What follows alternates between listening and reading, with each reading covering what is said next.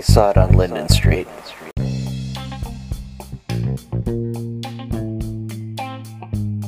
Hello, and welcome to I Saw It on Linden Street, the show dedicated to the joy of finding and appreciation in cult films, exploitation oddities, beloved classics, and all points in between. I'm your host, Chris Roberts, inviting you to join us here at the Linden Street Cinema Experience Theater as we once again dig up a fun cinematic relic from the past. If you're new to the show, thank you so much for joining us. This isn't your standard film review.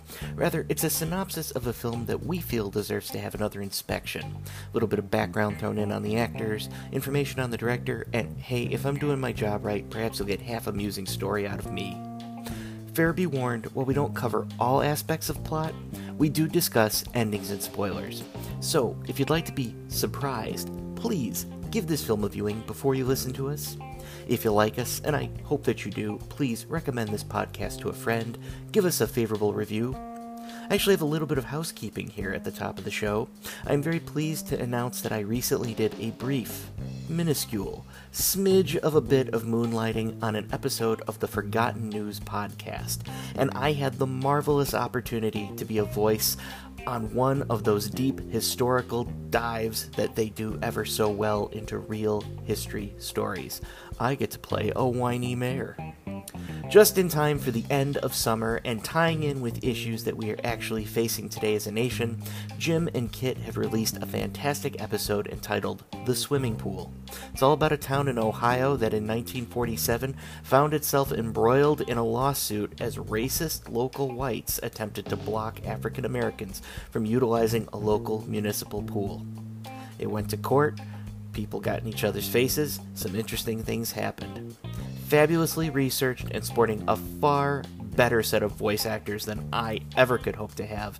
It's a really fantastic historical podcast, and if you're listening to this and it's not your first time doing so, I would think that means you kind of like me and you'd also like to support our friends. So please, do yourself a favor, go out, give it a listen, and give them a review today. Alright, enough of that business. On to the task at hand. You know, it's August. We're in the dog days of summer here, and we are knocking on the door of that Proustian back-to-school experience that we all know and love.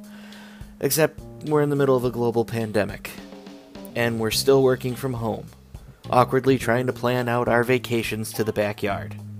So, that makes this the perfect time for us to bust out the strange and awkward new theme for this month. Something I call, Wait, What? That's our selection of some great, head-scratching cult classic movies that are sure to make you pause and hopefully run off to your local purveyor of video media and just take in these bizarre happenings. This week, we kick off our month with a film that was lost for almost a quarter of a century. A plucky little do-it-yourself lost horror romp that is 1977's Deathbed, The Bed That Eats. Join us!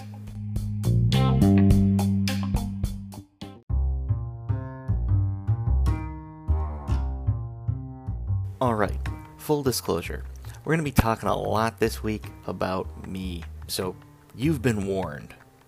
You know, you may not know this about me, but it is rare that I've ever found myself being ahead of the curve on anything related to the pop culture bubble. I'm going to go out on a limb here and blame my geographical location, rather than my crippling social awkwardness and my on-the-spectrum routine-like behavior. That seems more logical to me. Yeah, let's do that. Alright, I'll explain. While I love the Midwest of the United States for its general life's pace and its access to both metropolitan culture while still having that rural and suburban sensibility, our literal geography, even in the urban areas, makes us quite late to adapt the latest fashions and trends that are sweeping the nation. Case in point. Here, when I was getting my hands onto Pogs back in 1996, I was a good 4 years too late to that fad, and I was getting hand-me-downs from cooler family members who lived in California who were already bored of such things. Oh man, you youth of the day, you don't know what I'm even talking about or how well you have it. Alright, this is for you Gen Z peeps. It's a trend that originally came out of the 1920s, originating in Hawaii. They had decorative cardboard caps that would be put on glass milk bottles, and they ended up being collected and traded by children. So this went on, like, over the decades. Came back again in the 50s, and then it came back again in the 90s, except it had commercial resurgence in the 90s itself. So think of it as like marbles of that decade. You would collect POGs, which itself is an acronym for passion fruit, orange juice, and guava. And then you would stack them. Just make these towers of these various decorative caps, and then you had a slammer, which was a big metal or plastic piece that you would hurl down at the stacks and knock them over. And if you were the one throwing, you got to pick up anything that landed face up with the picture on it. You would keep doing this over and over again until all caps were collected, and then you would look at what you got. That was called fun. How's that iPad and unlimited internet access treating you now, you little shits? Seriously, you don't know how good you have it. Alright, I digress. I'll put old man Chris away, and as I was saying, it's rare that I would ever find myself being ahead of the curve on such things in pop culture. And when I say rare, I mean, as of right now, I can only think of like 2 instances where I was actually on the ball and on the bubble of predicting something that was either cool or relevant ahead of schedule. One such time, 2002, I predicted that the film 28 Days Later was going to be a, quote, thing. I already was a Danny Boyle fan, and while I myself am not really into the fast zombies as much, I know they're not actually undead in that film, they're infected people, but keep your angry tweets and emails at bay. I get it. But regardless, I did my homework in this case, and I read up on the making of the film before I left college for that summer to go home, and I was telling people that, guys, when you go home, this is going to be the film that's going to come out that you're all going to want to see. And people that I respected came back to me in the fall and said, we totally went and saw that movie. You were right. It felt so good to actually be able to pick something up before it was main released and tell people they're gonna like it. Seriously, that is this man's biggest Matt Helm, James Bond moment of pop culture suaveness and cool, and that is really depressing as I think about that and say that out loud.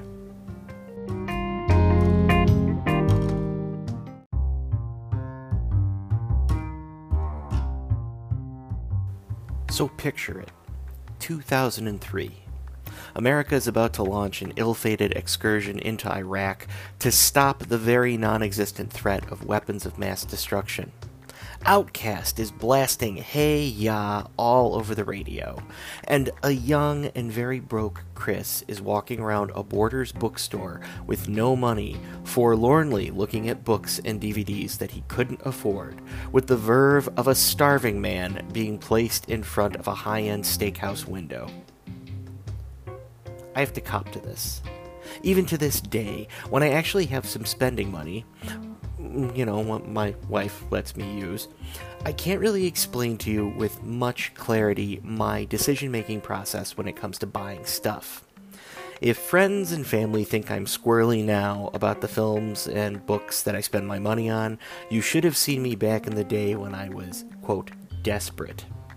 I was a sick young cinephile with a list miles long of things I wanted, a backlog of both online and European film catalogs, and the sheer pathetic reality of a man who would just stroll into video stores with a checkbook, hoping he could haggle the person behind the desk that what I had just signed was completely good, and please, it'll totally clear in like the next 2 days or so.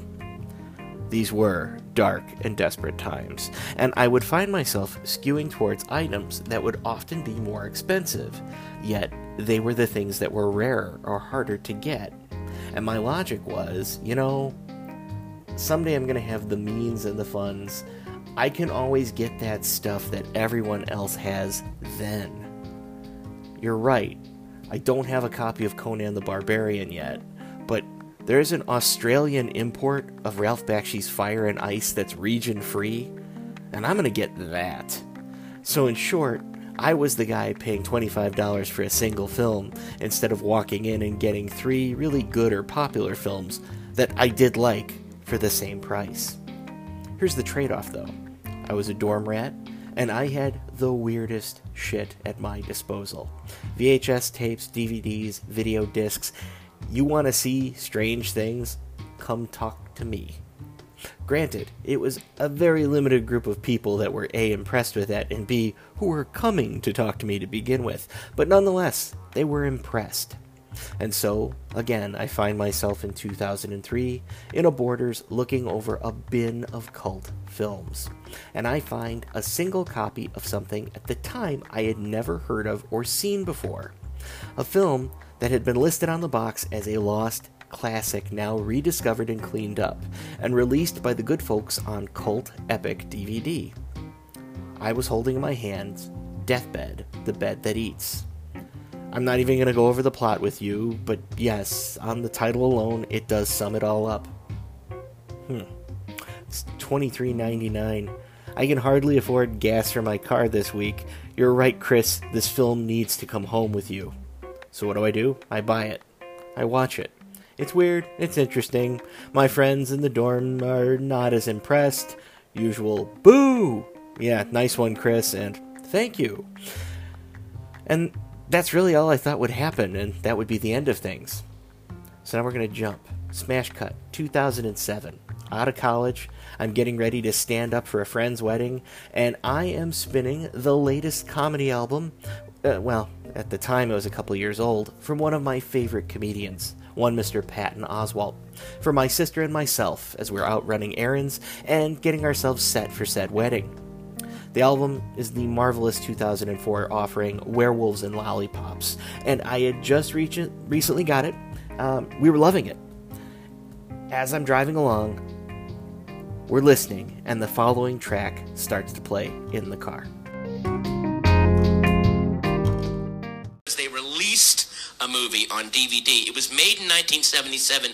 They never released it. It just now got put out on DVD this year, and it's called Deathbed, the Bed That Eats People. I'm not making, go IMDb this. This is a real movie. Deathbed, the Bed That Eats People. And it's about a bed that's evil and it eats people. That's the whole movie.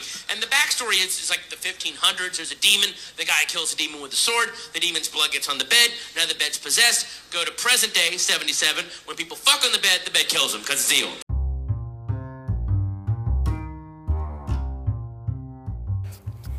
So we're laughing at it, of course, because it's funny, but then I turn to my sister and I say, hey, I have that movie. Now, at this point, like all good doubting younger siblings who have been put on far too many times by their older siblings, she assumes I'm being weird and yanking her chain, and starts to write me off. Yeah, sure you do. But, of course, I'm me. I get indignant and I tell her, no, seriously, I have that movie. It's kinda nuts. He's getting the title wrong, but he's mostly right about the other parts. Later, some coworkers of my wife decided to share that they too like movies, and they're trying to bust off some knowledge, and wouldn't you know it, of all the crazy things, Deathbed comes up. And I find myself standing across from a person who's trying to hold court and tell people, and me, about this obscure film that they're sure that no one's heard about. It's all about this killer bed, possessed by a demon, was made in 77, never officially released. Sure you all haven't seen it. Now, my wife says she loves me and, more importantly, tolerates me, but I'll freely admit this. I don't often impress her much with my knowledge.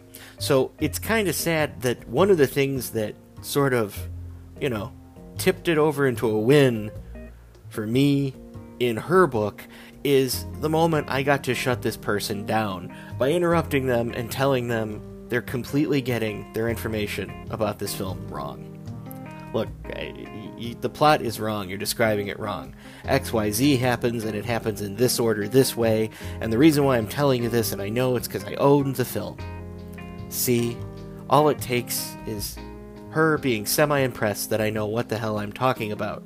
And thankfully, it's occurring on such a useful topic. I mean, when I think back on all the times I've been able to impress a room full of people with my knowledge of Deathbed, the Bed That Eats, yeah, I heard them too.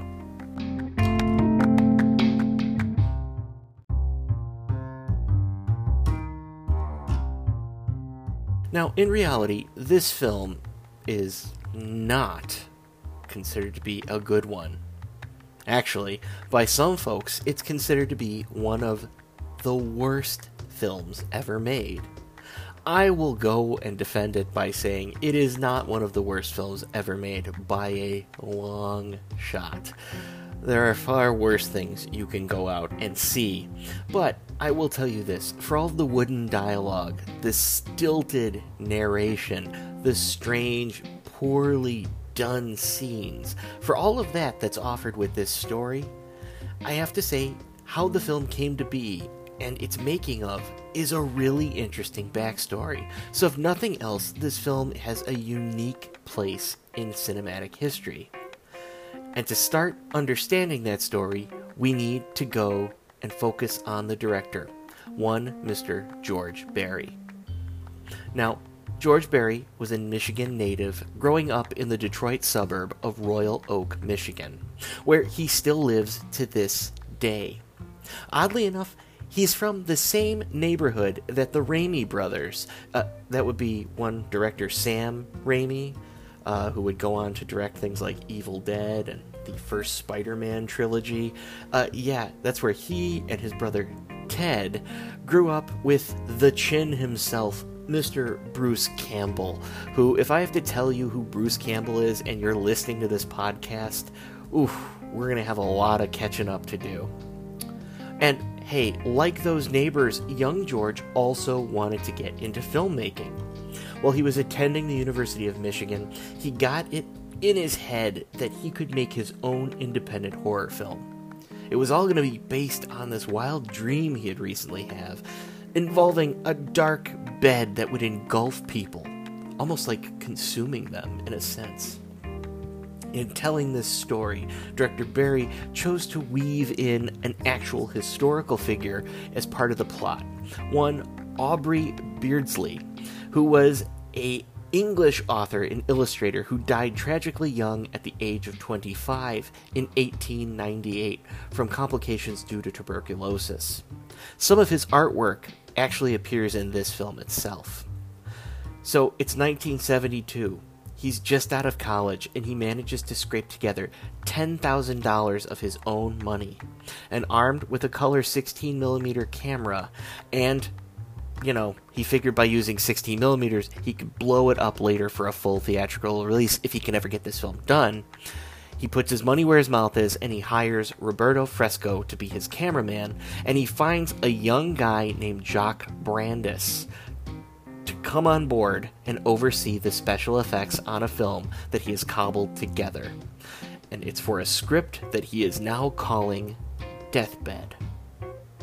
Now, I have to interrupt production of the film to say just a couple words about Mr. Jock Brandis. You're going to see why. Mr. Brandis himself was born in the Netherlands, and as a young child he and his family moved to Canada. After graduating from McMaster University in Ontario, the young Brandis decided he needed to do some volunteer work, kind of start his life out on the right steps, so he joined the Canadian International Development Organization, or CUSO. Now, they are Canada's version of America's Peace Corps. Not quite thrilled with that work, he ended up joining Oxfam, which is a charitable organization who does global relief work to help provide disaster relief, as well as focusing on the concept of eradicating both poverty and hunger in the world. Jock himself ended up flying a bunch of missions to deliver food and supplies to Biafra during their failed war for independence during what we now consider to be known as the 1967 Nigerian Civil War. As blockades were imposed upon Biafra during an almost 3-year period, it is during that time that an estimated 3 million Biafran citizens died of starvation. They were literally choked off by a neighboring power. Brandis himself would fly relief sorties under fire from the Nigerian military to deliver food and medical aid to people. To this day, Brandis and his fellow aid workers are now wanted by the Nigerian government, tried in absentia on charges of air piracy, and found guilty of running Nigerian blockades. Eventually, he got back to Canada, and then he emigrated to the United States to work in the film business. And Brandes himself would work on both this film and a variety of other films, serving in some capacities doing special effects, but most often working as a gaffer, that's a lighting electrician on a film set, and also as a lighting designer. You've probably seen some of his work. He did Videodrome, Scanners, Blue Velvet, Passenger 57, and Serial Mom. Here's the thing, though. Even when he's working on these films, Brandes never actually gave up doing his humanitarian aid work. He had taken actually a regular day job as a broadcast engineer in the early 2000s, and in 2002, he ended up taking some time off to fly to Mali to help them put in a water replacement treatment system. From his time there in Mali, he had noticed that they had been switching from agricultural crops over to cotton, and he understood that that really robs the fields of their nutrients. He decided he was going to try to work on solving the problem of what they could do to revitalize the soil. And it's here that Brandes himself hit upon, why don't you guys grow peanuts? And you can either put them in amongst the cotton, or you can do them in mass rotations with your other cotton fields, and that will help both as a food source for the country, and it will also bring much needed nitrogen back to the soil. Unfortunately, that opened up one more problem. You see, Mali itself, bordering the Sahara Desert, is so strapped to maintain its current levels of forestation against the encroaching sands, they don't have the ability to harvest enough lumber to create either charcoal or just to burn the wood straight for roasting said peanuts. And so, while they have the ability to and can grow a large amount of nuts, all of those peanuts must be sun-dried and then shelled by hand. When a nut itself isn't roasted, the kernels don't shrink away from the outer shell. So what you have is a dried out peanut that is now exceedingly hard and very labor intensive to process. To make it a viable food source, there needed to be a way to mechanically mass shell these nuts. And so, Brandes took it upon himself to invent one. With the help of some friends who worked movie magic, he ended up building a machine that he perfected by molding concrete into a certain nice shape, and then allowing the users to purchase some simple metal materials so they can manufacture their very own hand-cranked peanut husker. For about $10 worth of material, you can produce a machine that can shell about 100 pounds of nuts per hour. Brandes, being the amazing soul that he was, didn't patent his invention, and instead shared the designs with a number of members of the Peace Corps so they could spread it to any and all who could use it. Seriously, is that guy a mensch or what? And to think, doing all that, he was lucky enough to get to work on this picture.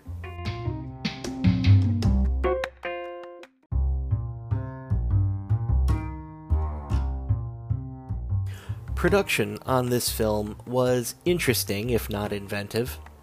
You see, the cast were a bunch of acting students and or locals from the area, so aside from Jock Brandes being the biggest actual person to come out of this, perhaps the biggest name in the cast, at least then was still an unknown. Actor William Russ was involved in this project. Himself a student at the university with director Barry, he would go on to be in such films as Cruising, The Right Stuff, but he would be most remembered for playing the role of Alan Matthews. That's the dad on the sitcom Boy Meets World. Now, this production, while it had actors, still was in dire need of having an actual crew. It was Brandes who was charged with getting some cheap labor fast, and the 26-year-old accomplished this by driving across the border into his homeland of Canada and smuggling in a van full of non-union Canadian youths to work on the picture, sans official work visas, of course. Now, in that process, they also smuggled in, quote, a borrowed human skeleton to use on the set and to amplify some of the horror effects. Now, the production just needed a location, and they found it in a derelict historical mansion outside of the city. The historic Garwood Mansion was initially constructed in the late 1920s by Detroit speedboat racer Gar Wood, who selected the spot on Greyhaven Island just on the river. Wood himself sold the mansion in the late 1940s to Emanuel Harris, but the mansion itself would sit vacant until it was eventually leased in the late 1960s by a brazen youth named Mark Hoover. The location itself quickly became a haven for touring rock bands, who would be invited by Hoover into its palatial rooms. The mansion was graced with the likes of Van Morrison, Ted Nugent, Sly and the Family Stone, the Allman Brothers, Mountain, Johnny Winter, Leon Russell. If you performed in Detroit proper, you would go and stay over at the mansion instead of going to a hotel. In spite of all these crazed rock and roll shenanigans, there were actually no recorded fights or hard squabbles, or even destruction of property, although Alice Cooper infamously was kicked out for, quote, being too drunk and causing problems. Wow, gotta imagine what he could have been doing amongst a bunch of partying rock stars. Still, 1972, the activity at the Garwood Mansion did not go unnoticed by the Detroit police, and they were not thrilled with this rock and roll millionaire riffraff and their fans coming into their quiet neck of the woods. They began to surveil the mansion, and in a raid in January of that same year, it was, quote, discovered that 25 kilos of marijuana were hidden within the mansion, which Hoover and his rock and roll guests objected to and claimed were planted by the police. No matter, this allowed charges to be brought against Harris from local landowners. You see, they could file a lawsuit against Harris, who in turn would be, forced to kick his tenants out. Before the mansion itself was completely padlocked, however, the biker club, I would call them a gang, but we're going to call them a motorcycle club, who refer to themselves as the Outlaws. I'm sure you've heard of them. They ended up squatting on the land, and they used it to host a national bike run for a solid week. They did horrific damage to the mansion, something that partying rock stars couldn't even do. And it was during this crazy occupation of the mansion by a bunch of bikers that our intrepid film crew decided it would be a great idea to sneak in past those bikers and do their own illegal filming on the mansion's grounds and within its walls, using mansion exteriors and then a single bedroom within for all of the shots and setups of the bed.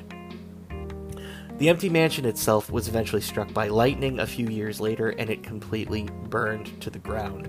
But for our purposes, this was a heck of a find, if the casting crew didn't mind risking life and limb to shoot there.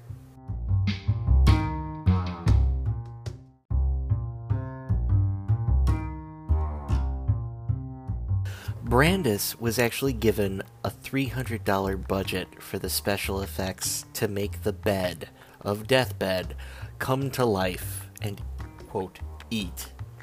His first order of business was to scour the entire city of Detroit, buying up all of the yellow food coloring he could get his hands on.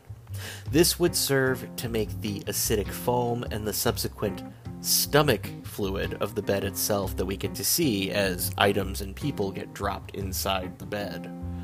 To make the bed eat, he then had rigged up 3 air mattresses, each on top of the other, and through controlled deflation and steady sinking would pull the people, as well as the pillows and the sheets, towards the mattress's center, which gave the appearance of being slowly consumed by the bed as the person or objects would sink down through a series of deflating mattresses.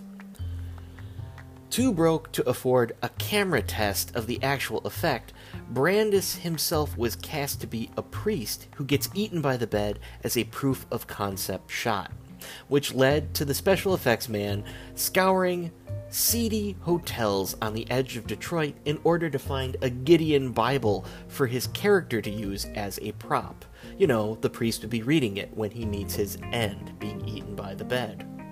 Brandis ended up unknowingly procuring a Bible for this picture from a local brothel, who promptly kicked the young man out when he came in explaining he was just there to see if he could get a copy of the good book, even he would borrow it. He was roughly ejected, but hey, at least to their credit, the management of said whorehouse did give him the Bible for free. Shooting on this picture actually only took a few days. It's the post-work of this film, delayed by director Barry's lack of funds, that would stretch the making of from 1972 all the way to 1977. 5 years of struggling to scrape together the funds to finish it.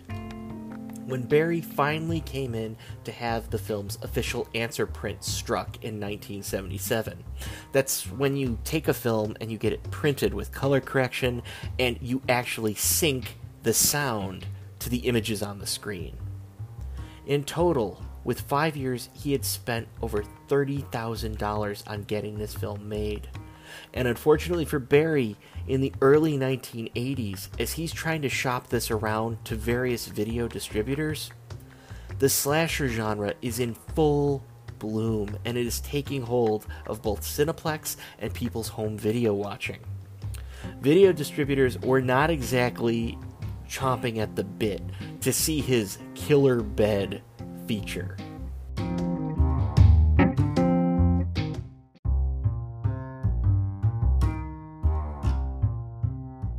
During this time, Barry was still looking to get another answer print completed that would be transferred to video. The film didn't still have a proper title or credits.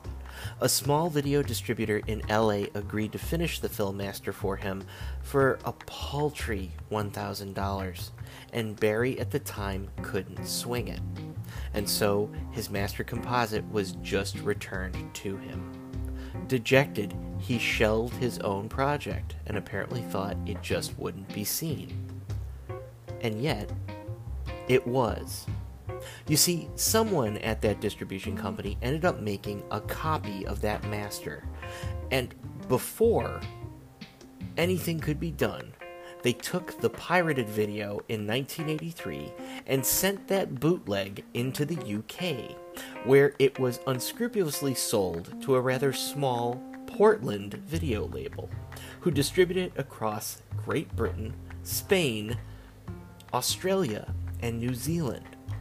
And that's where it became a cult film, passed on by those in the know. Now, smash cut to 2002.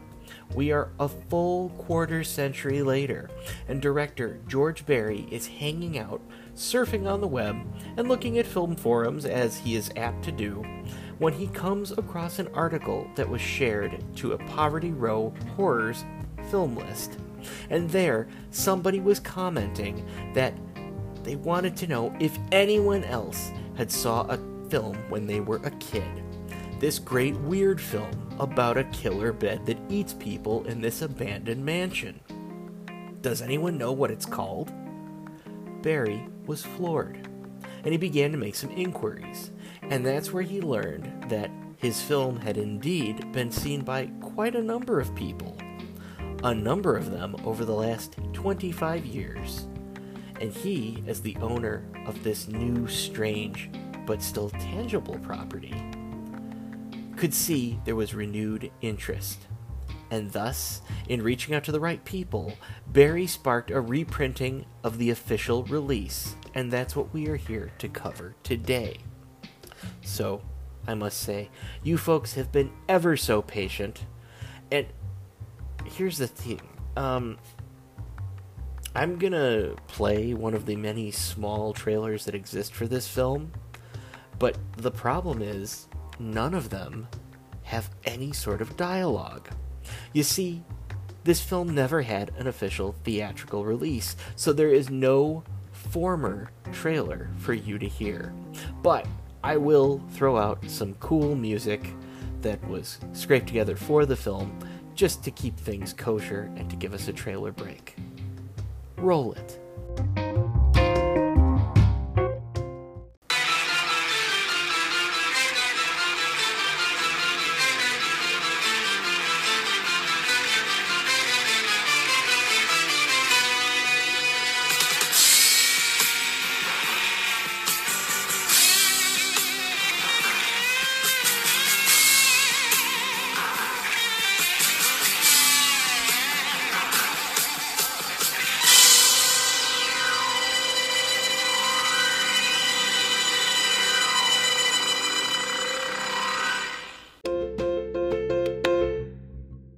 We open on a dark screen and crunching noises.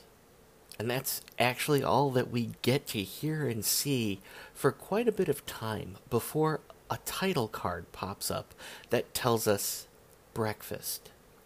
You see, a young couple, as played by Dessa Stone and Ed Oldani, end up driving up to a mansion and bring with them a picnic basket loaded with apples, wine, cold fried chicken.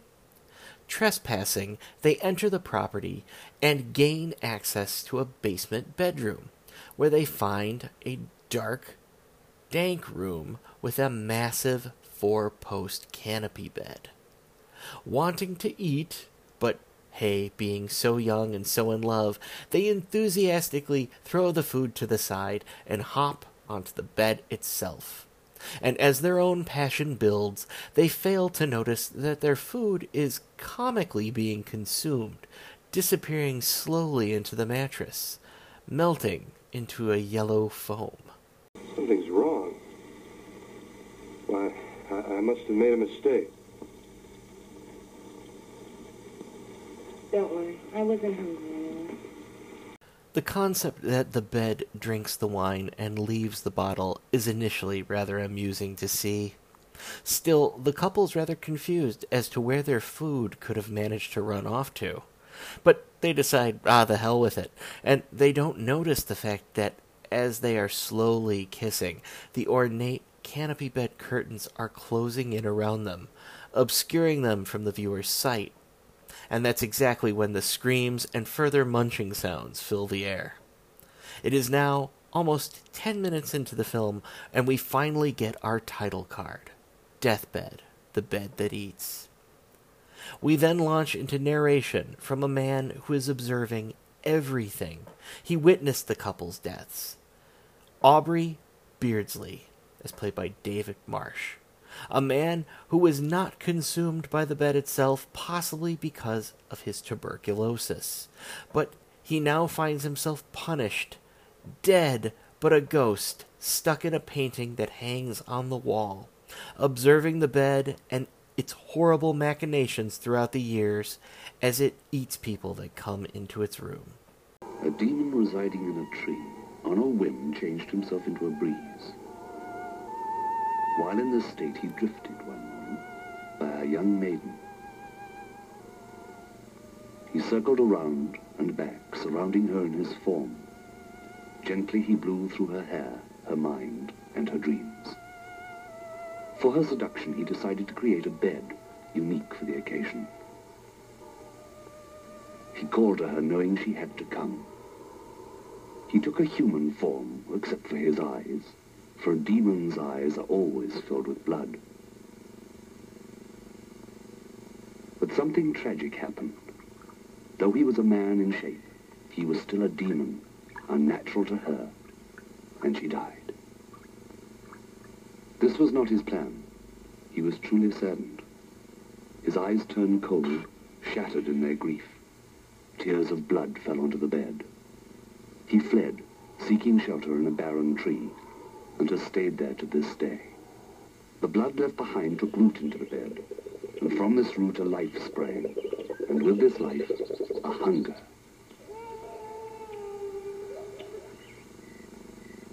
Only once in every 10 years does a demon sleep, and when he sleeps, he finds you in his nightmares. Only then do you lose all power save a little to defend yourself. And I can talk beyond my painting. So, this is a little confusing. Let me just try to recap it here for you. Apparently the bed was created when a demon falling in love with a woman, as played by Linda Bond, ended up conjuring a magic bed on which to seduce her.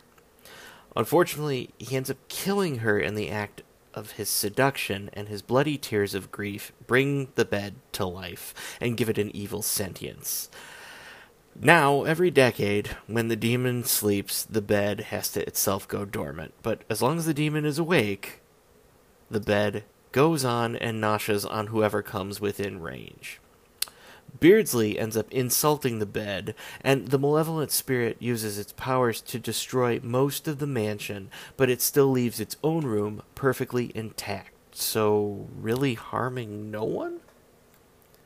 We are then treated to a new title card that explains lunch, and we get to see three women, Sharon, as played by Rosa Luxemburg, Susan, as played by Julie Ritter, and Diane, as played by Demene Hall, all stumble their way into now the ruins of this mansion, and of course discover the still pristine bedroom, along with the killer bed in the lower basement area. Of course, the way no one does, they decide, well, we may as well stay here for the night. For reasons that we cannot quite understand, two of the women end up leaving Susan, and she ends up falling asleep on the bed, where she is killed and eventually consumed as the bed strangles her by eating her necklace first and then dragging her into its folds. The suitcase isn't in the car or the room. What should we do? There's a town about 10 miles back. You better take the car and go get some help. Well, what do you do? I'll stay here in case she comes back. Diane and Sharon return and begin to look for Susan. Of course, that necessitates them splitting up. Sharon will take the car and drive up the road, trying to make it to the gas station to look for her in town, and Diane will stay and hang out in the room to wait. She's going to have a drink and smoke on the bed. We, of course, get to see some then vignettes of past eats the bed has enjoyed, including watching him consume a priest, a frumpy old lesbian, two goofball mobsters who shoot at the bed and yet are still consumed, and of course, the bed takes on a large party of swingers. We then get a title card that simply states dinner, and Diane wakes to the sound of the bed eating and begins to scream as she throws herself off the side of it, her legs bloody and half consumed. Just when it appears that she has made the long crawl across the floor to the doorway, a sheet flies across the room and, like a tentacle, wraps itself around her and begins to pull her back into the bed's embrace.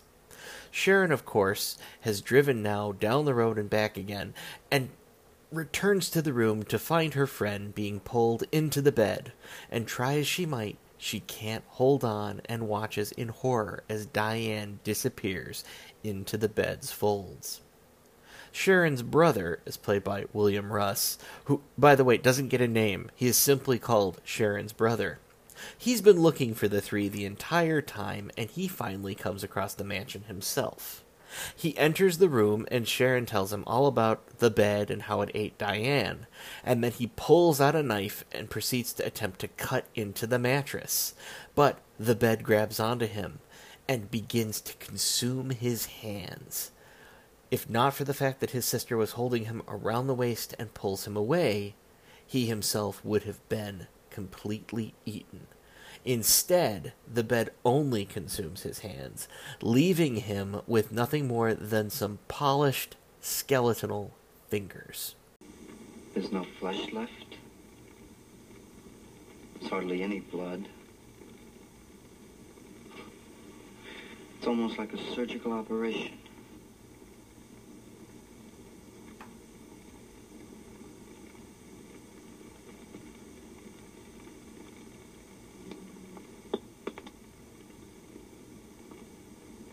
Great.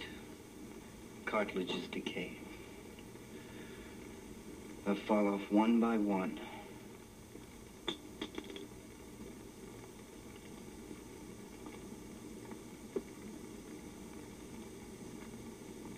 I don't think I can stand it. A title card flashes. Just Desserts. And we get to hear Beardsley again narrating to us that now the demon has finally fallen asleep and the bed is rendered powerless. Now able to communicate with the outside world, Beardsley tells Sharon what to do to destroy the evil piece of furniture. Sharon first drags her brother outside, and she is then instructed out there to create 2 rings of wood. She then is told to go back into the room and, taking the knife, cuts a circle into the floor, which causes the bed to scream in anguish and makes the floor itself bleed. She then places the hair of her consumed friends and the bone fragments of her brother's hands into the circle, which for some reason causes the bed to transport outside. And she then lights a fire in the room, which goes first through the circle and then engulfs Sharon. Beardsley sort of apologizes for that one. Well, sort of, as much as he's willing to.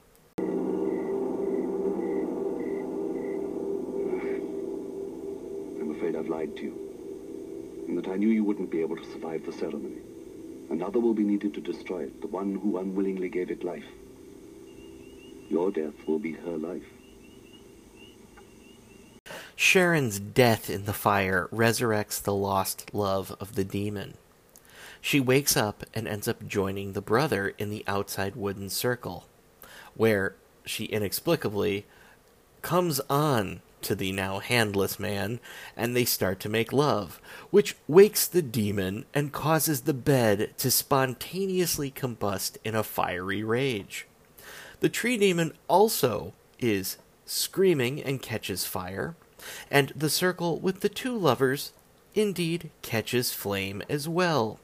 Screams are heard from all parties, and then the bed disappears into flame and smoke. With all of that, Beardsley is now free, and he exits the painting, happily getting to pass on now to the other side, self-satisfied in having manipulated the others into gaining his own freedom. Credits roll.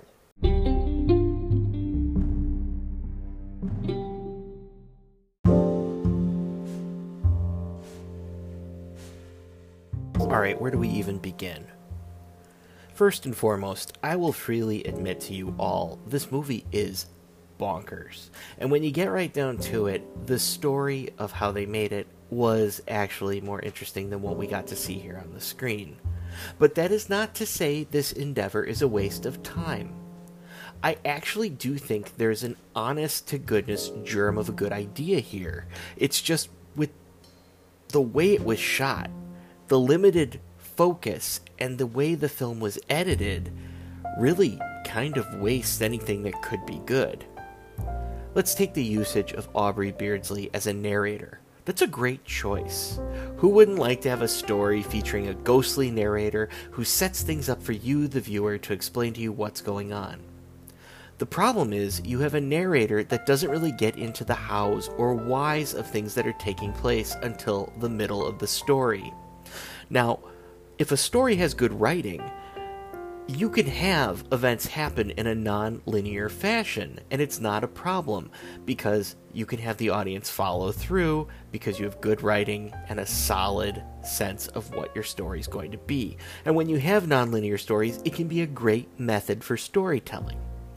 But when you have a half-thought-out concept, and then you tell your story in a non-linear fashion, when it comes time to try to put the plot together, what little there is leaves the viewer confused at best and bored at worst. Because we don't get more out of Aubrey Beardsley, other than his assumption that he himself is a ghost because the bed somehow rejected him, possibly due to his illness, it still for some reason has killed him and trapped him into one of his own paintings. All of that as a character, that's great. It's wasted here. You know he's unhappy, you know he hates the bed, but by the time he starts interacting with other characters on screen, we're talking about the last, 6 minutes of the film. We don't know enough about him to care. Is he good? Is he bad? Is he getting revenge? Is he trying to stop this evil for good? He's obviously lying a bit at the end, and it seems to be for his own gain, but since we don't even know enough about him, we don't even know if we should care. So many things could have been different here. Beardsley could have been helping the bed. He could have been controlling it in a fashion. He could have been openly in revolt against it, trying perhaps to further manipulate the men and women who come across the ages to help free him of this curse. All of those could have been great ideas to try. But again, that's not what was chosen, so you have a wasted opportunity here. Because without some motivation or pathos behind any of this, yeah, what you're left with is just a really bad story about a bed that eats people. Now, on to a little bit of logic. So clearly, Barry himself is trying to be artsy when he can. horrific when he's able, but the real head-scratcher about this film is the odd and random comedy that is just peppered in.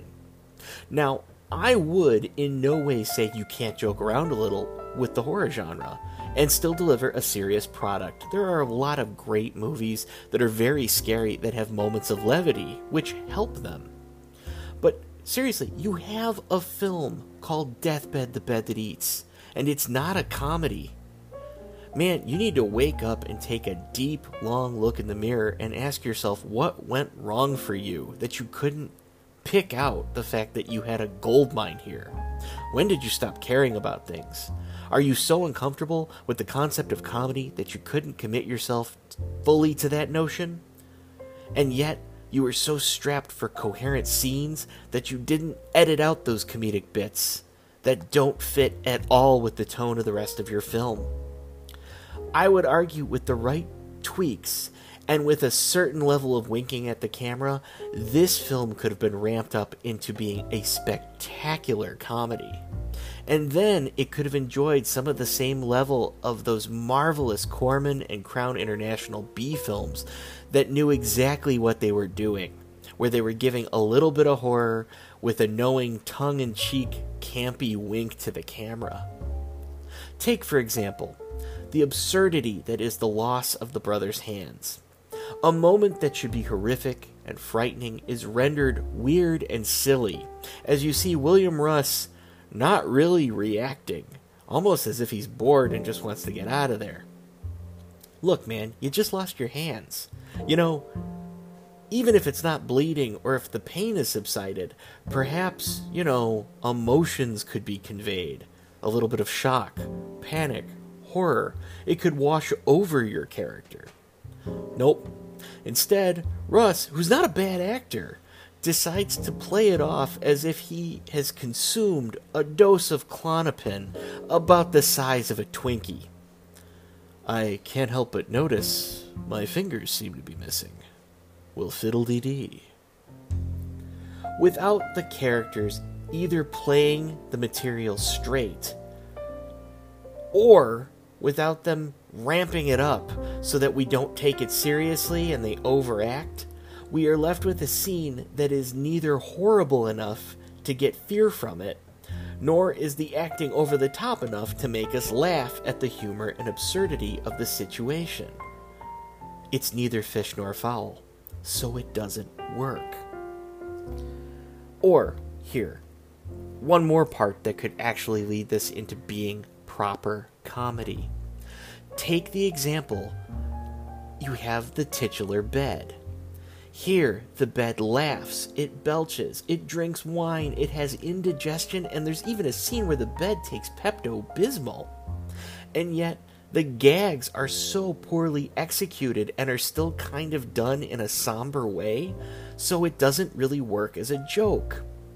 It's like if you had just put a little more energy into it, leaned into the joke, and played that off of a very serious cast, this could have been a really good cult film, and considered to have intentional horror comedy, and it could have found a niche audience. Again, I will say this, what should I expect from a film that has this title and this subject matter?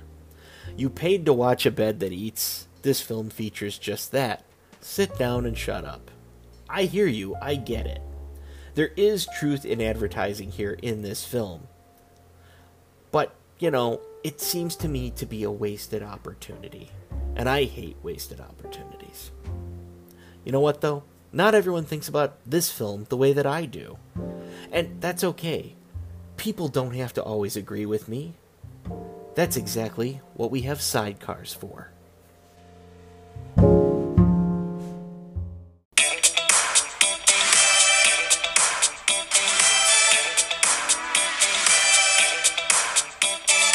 Welcome to the sidecar, y'all.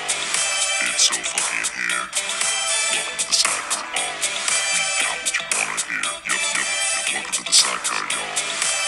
fucking here.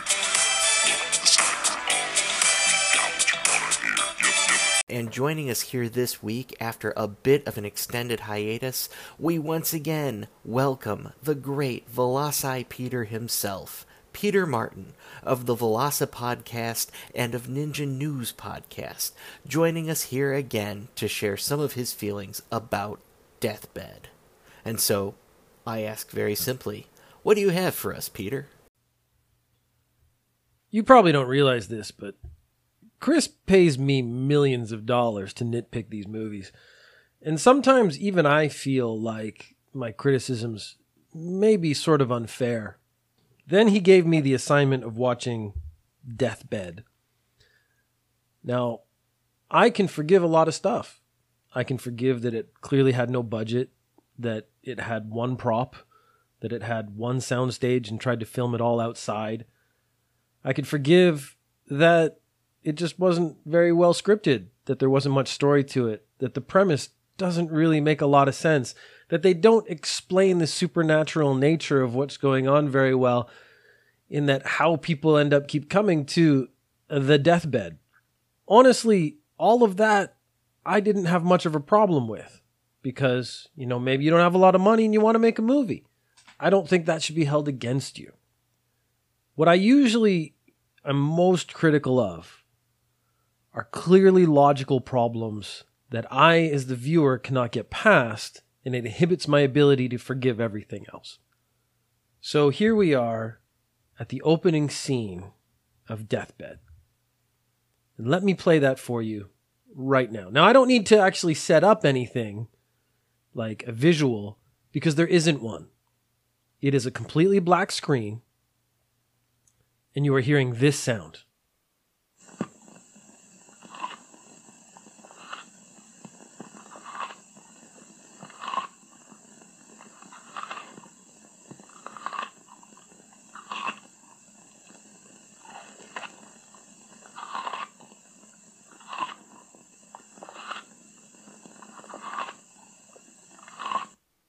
Okay, now let's be very clear. I cut that off. It actually continues for a lot longer than what you just heard. And what did we just hear? Well, it was a biting sound, and then a biting sound, and then a biting sound, and a biting sound. They never stop to chew. If you are biting, that means a big chunk of whatever you're biting is going into your mouth. If it's going into your mouth, then you have to chew it before you can swallow it. Now, this is the opening scene. We have no context, so I was willing to wait and see what happened. But we weren't given anything until later. And later, it actually makes less sense. So my image right now was something biting, probably an apple, over and over and over again, and just those big chunks of apple falling out of its mouth. When we get into the movie itself, the movie proper, the deathbed, when you sit on it, sucks you into it. When it sucks you into it, there are these extended scenes simulating something being dissolved in acid. And now we come to the actual problem. At no point do they show teeth. So the thing I had a problem with at the beginning was that it was biting and biting and biting and not chewing. But the bed itself doesn't chew because it dissolves things in acid. But the bed itself is never demonstrated to have any teeth, so there would never be any biting. There would be sort of a sucking sound, maybe, as you get sucked into the bed and then dissolved in the acid that we get to watch, quite frankly, at length. If you are going to make a movie, because I assume the people who listen to this podcast are the kind of people who are into movies, maybe you're young and you're aspiring to make movies yourself. This is the kind of thing that is unforgivable. If you're biting, you got to chew. If you don't have teeth, you're not biting. You have to make a decision. You have to commit to that decision. And more than anything else, it has to make sense. Or I, as a critical viewer, am going to spend the whole movie sitting there going, why isn't it chewing? And then, why is it biting in the first place?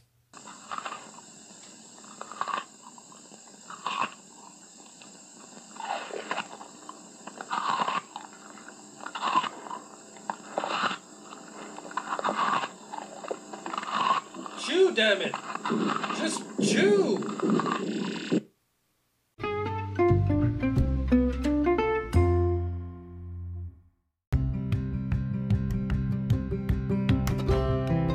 Well, first and foremost, it's going to be hard to defend this one, although not anyone has really asked me to. But I have to say, Peter is completely on the money with this. Except that part about me paying him millions, although, I mean, I really wish that were true, but hey, no matter.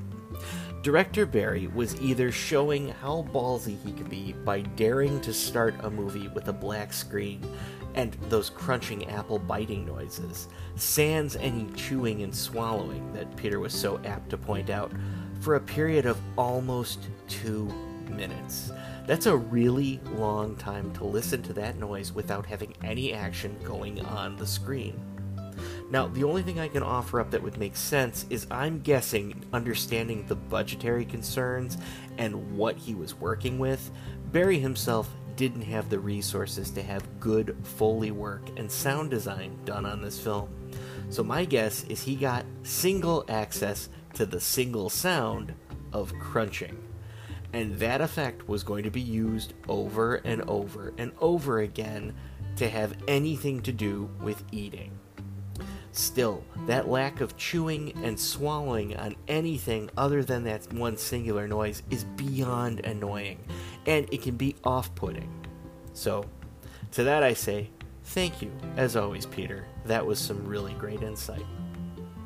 Look, I guess the best way to describe this film is for me to put it like this.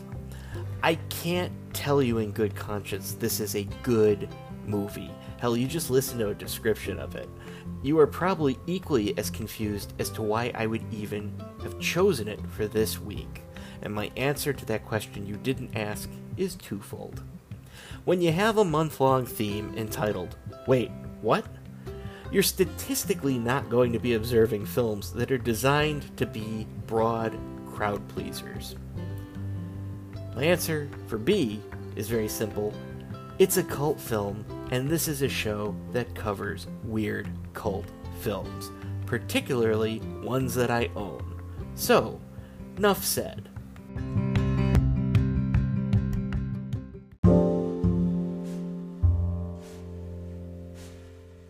So I hear you out there. How was this film actually received when it finally made its debut a quarter century after it was created? Well, this film, again, had no official theatrical release nor a full video market release back in the day. It only had those bootlegs floating in certain areas, so there's no actual return data to speak in like you'd get from a box office or from having, butts in seats. Instead, we have to try to put it in context through other metrics. So, going back to our old friend at Rotten Tomatoes, if you go on the website, at least as of the date of this recording, there's a single fresh rating to be seen from a critic. Not enough, though, to even average it properly to have a critical consensus. The more telling number is the 30% rating the film holds with audience voters. The best thing at the moment this film has going for it, although, hey, now that we've covered it on this show, I'm sure it's going to see a huge boost in viewership. Alright, maybe not. But, if people like bad movies, a la the way it's done on MST3K, or Svengoolie, Elvira, or Joe Bob Briggs and The Last Drive-In, that style of horror, comedy, and hosting, this film could really develop an even more distinct cult following if the right people started to view it. And I think, again, while it is not good inherently, this film could be elevated up the horror cinema chain, perhaps being a lesser film more in the vein of something like Manos, The Hands of Fate, where it develops an audience who love it for its comedy and absurdity.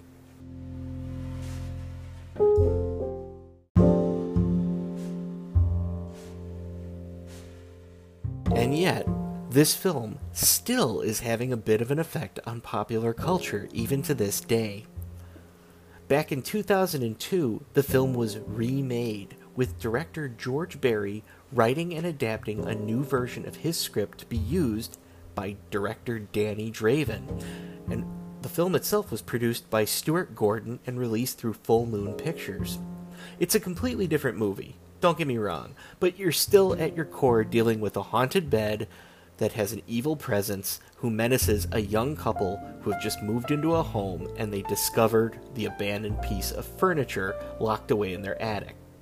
It's still cheesy, it's still bad, but at least this version has, a plot and character development, which really sees it through. I'm not at all telling you to go out and see it. You truly don't have to. But, no, it exists. It's out there. More interestingly, in 2013, author Guinevere Roller, it took me a little bit to say myself, ended up teaming up with Jock Brandis. Oh, by the way, they're also a couple now. And basically, Guinevere wanted to make Jock the subject of a play she wrote. It's called Deathbed, the Play That Bites, and the story itself is a spoof, kind of in the vein of Little Shop of Horrors, which is told in mockumentary style through a young, acting Brandis' point of view on just how crazy it was to work on the movie Deathbed, the Bed That Eats itself. It was fully endorsed by director Barry. He gave his full support for it, and when the play made its debut on Halloween back in 2014, he was in the front row to see it. The play itself has gotten good reviews. Brandis himself has finally retired from doing some sort of frivolous work. Something crazy. Oh wait, he was the director of research and development for the Full Belly project up until 2019. He is now focusing his retirement energy on a bunch of new projects to help try to get farmers in North Carolina to successfully grow hemp to use in hemp cotton blends to try to make things easier for long-term environmental sustainability. That's pretty busy for a gentleman who's 73 years old.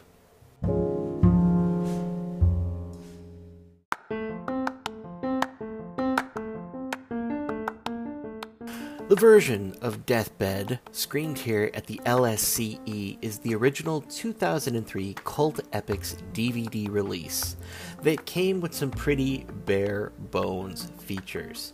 There were some liner notes, a short video introduction from director Barry himself, and the full unrated cut of the film. Copies of this version are still available online, although it's at a rather higher rate for new discs. They're averaging right now at being about $29.99 on Amazon.com. A multi-format DVD Blu-ray combo, however, was released in 2014, and that sells brand spanking new for the much less painful $23.92.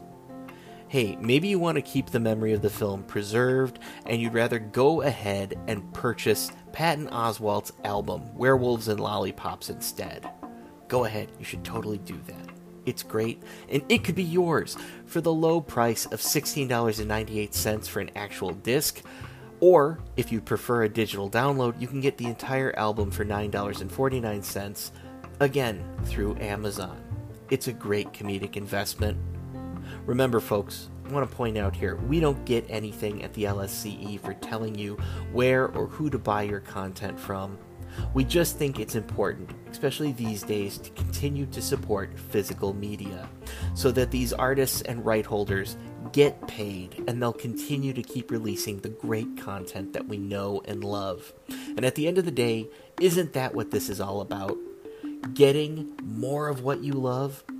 Besides, if nothing else, Deathbed, the Bed That Eats, is one of those things, for good or ill, that needs to be seen to be believed. And if you're listening to this and you're interested in the weird, what are you waiting for? Get out there and see it today.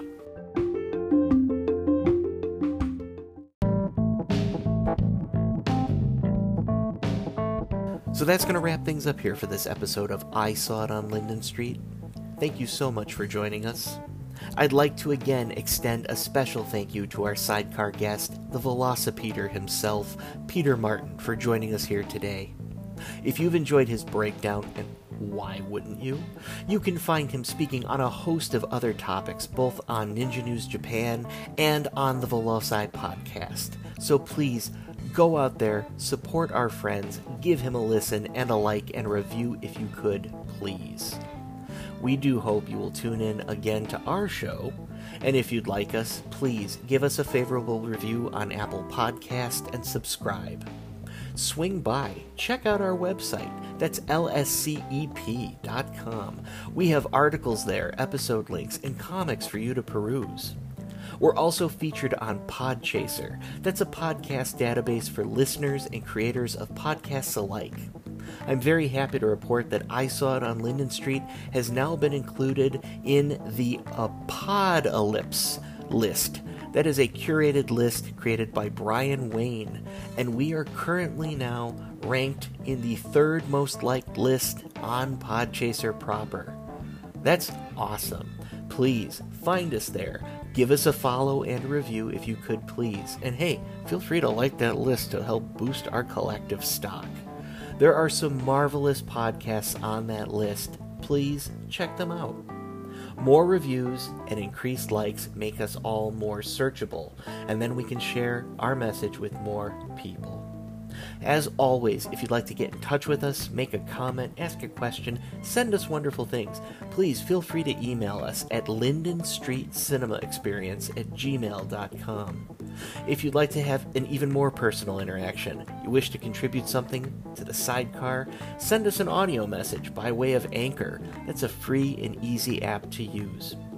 So, until next time, everybody, please take care out there, wash your hands, wear a mask, please stay healthy and safe, and remember, life's too short not to live in the past. Take it easy out there, everybody.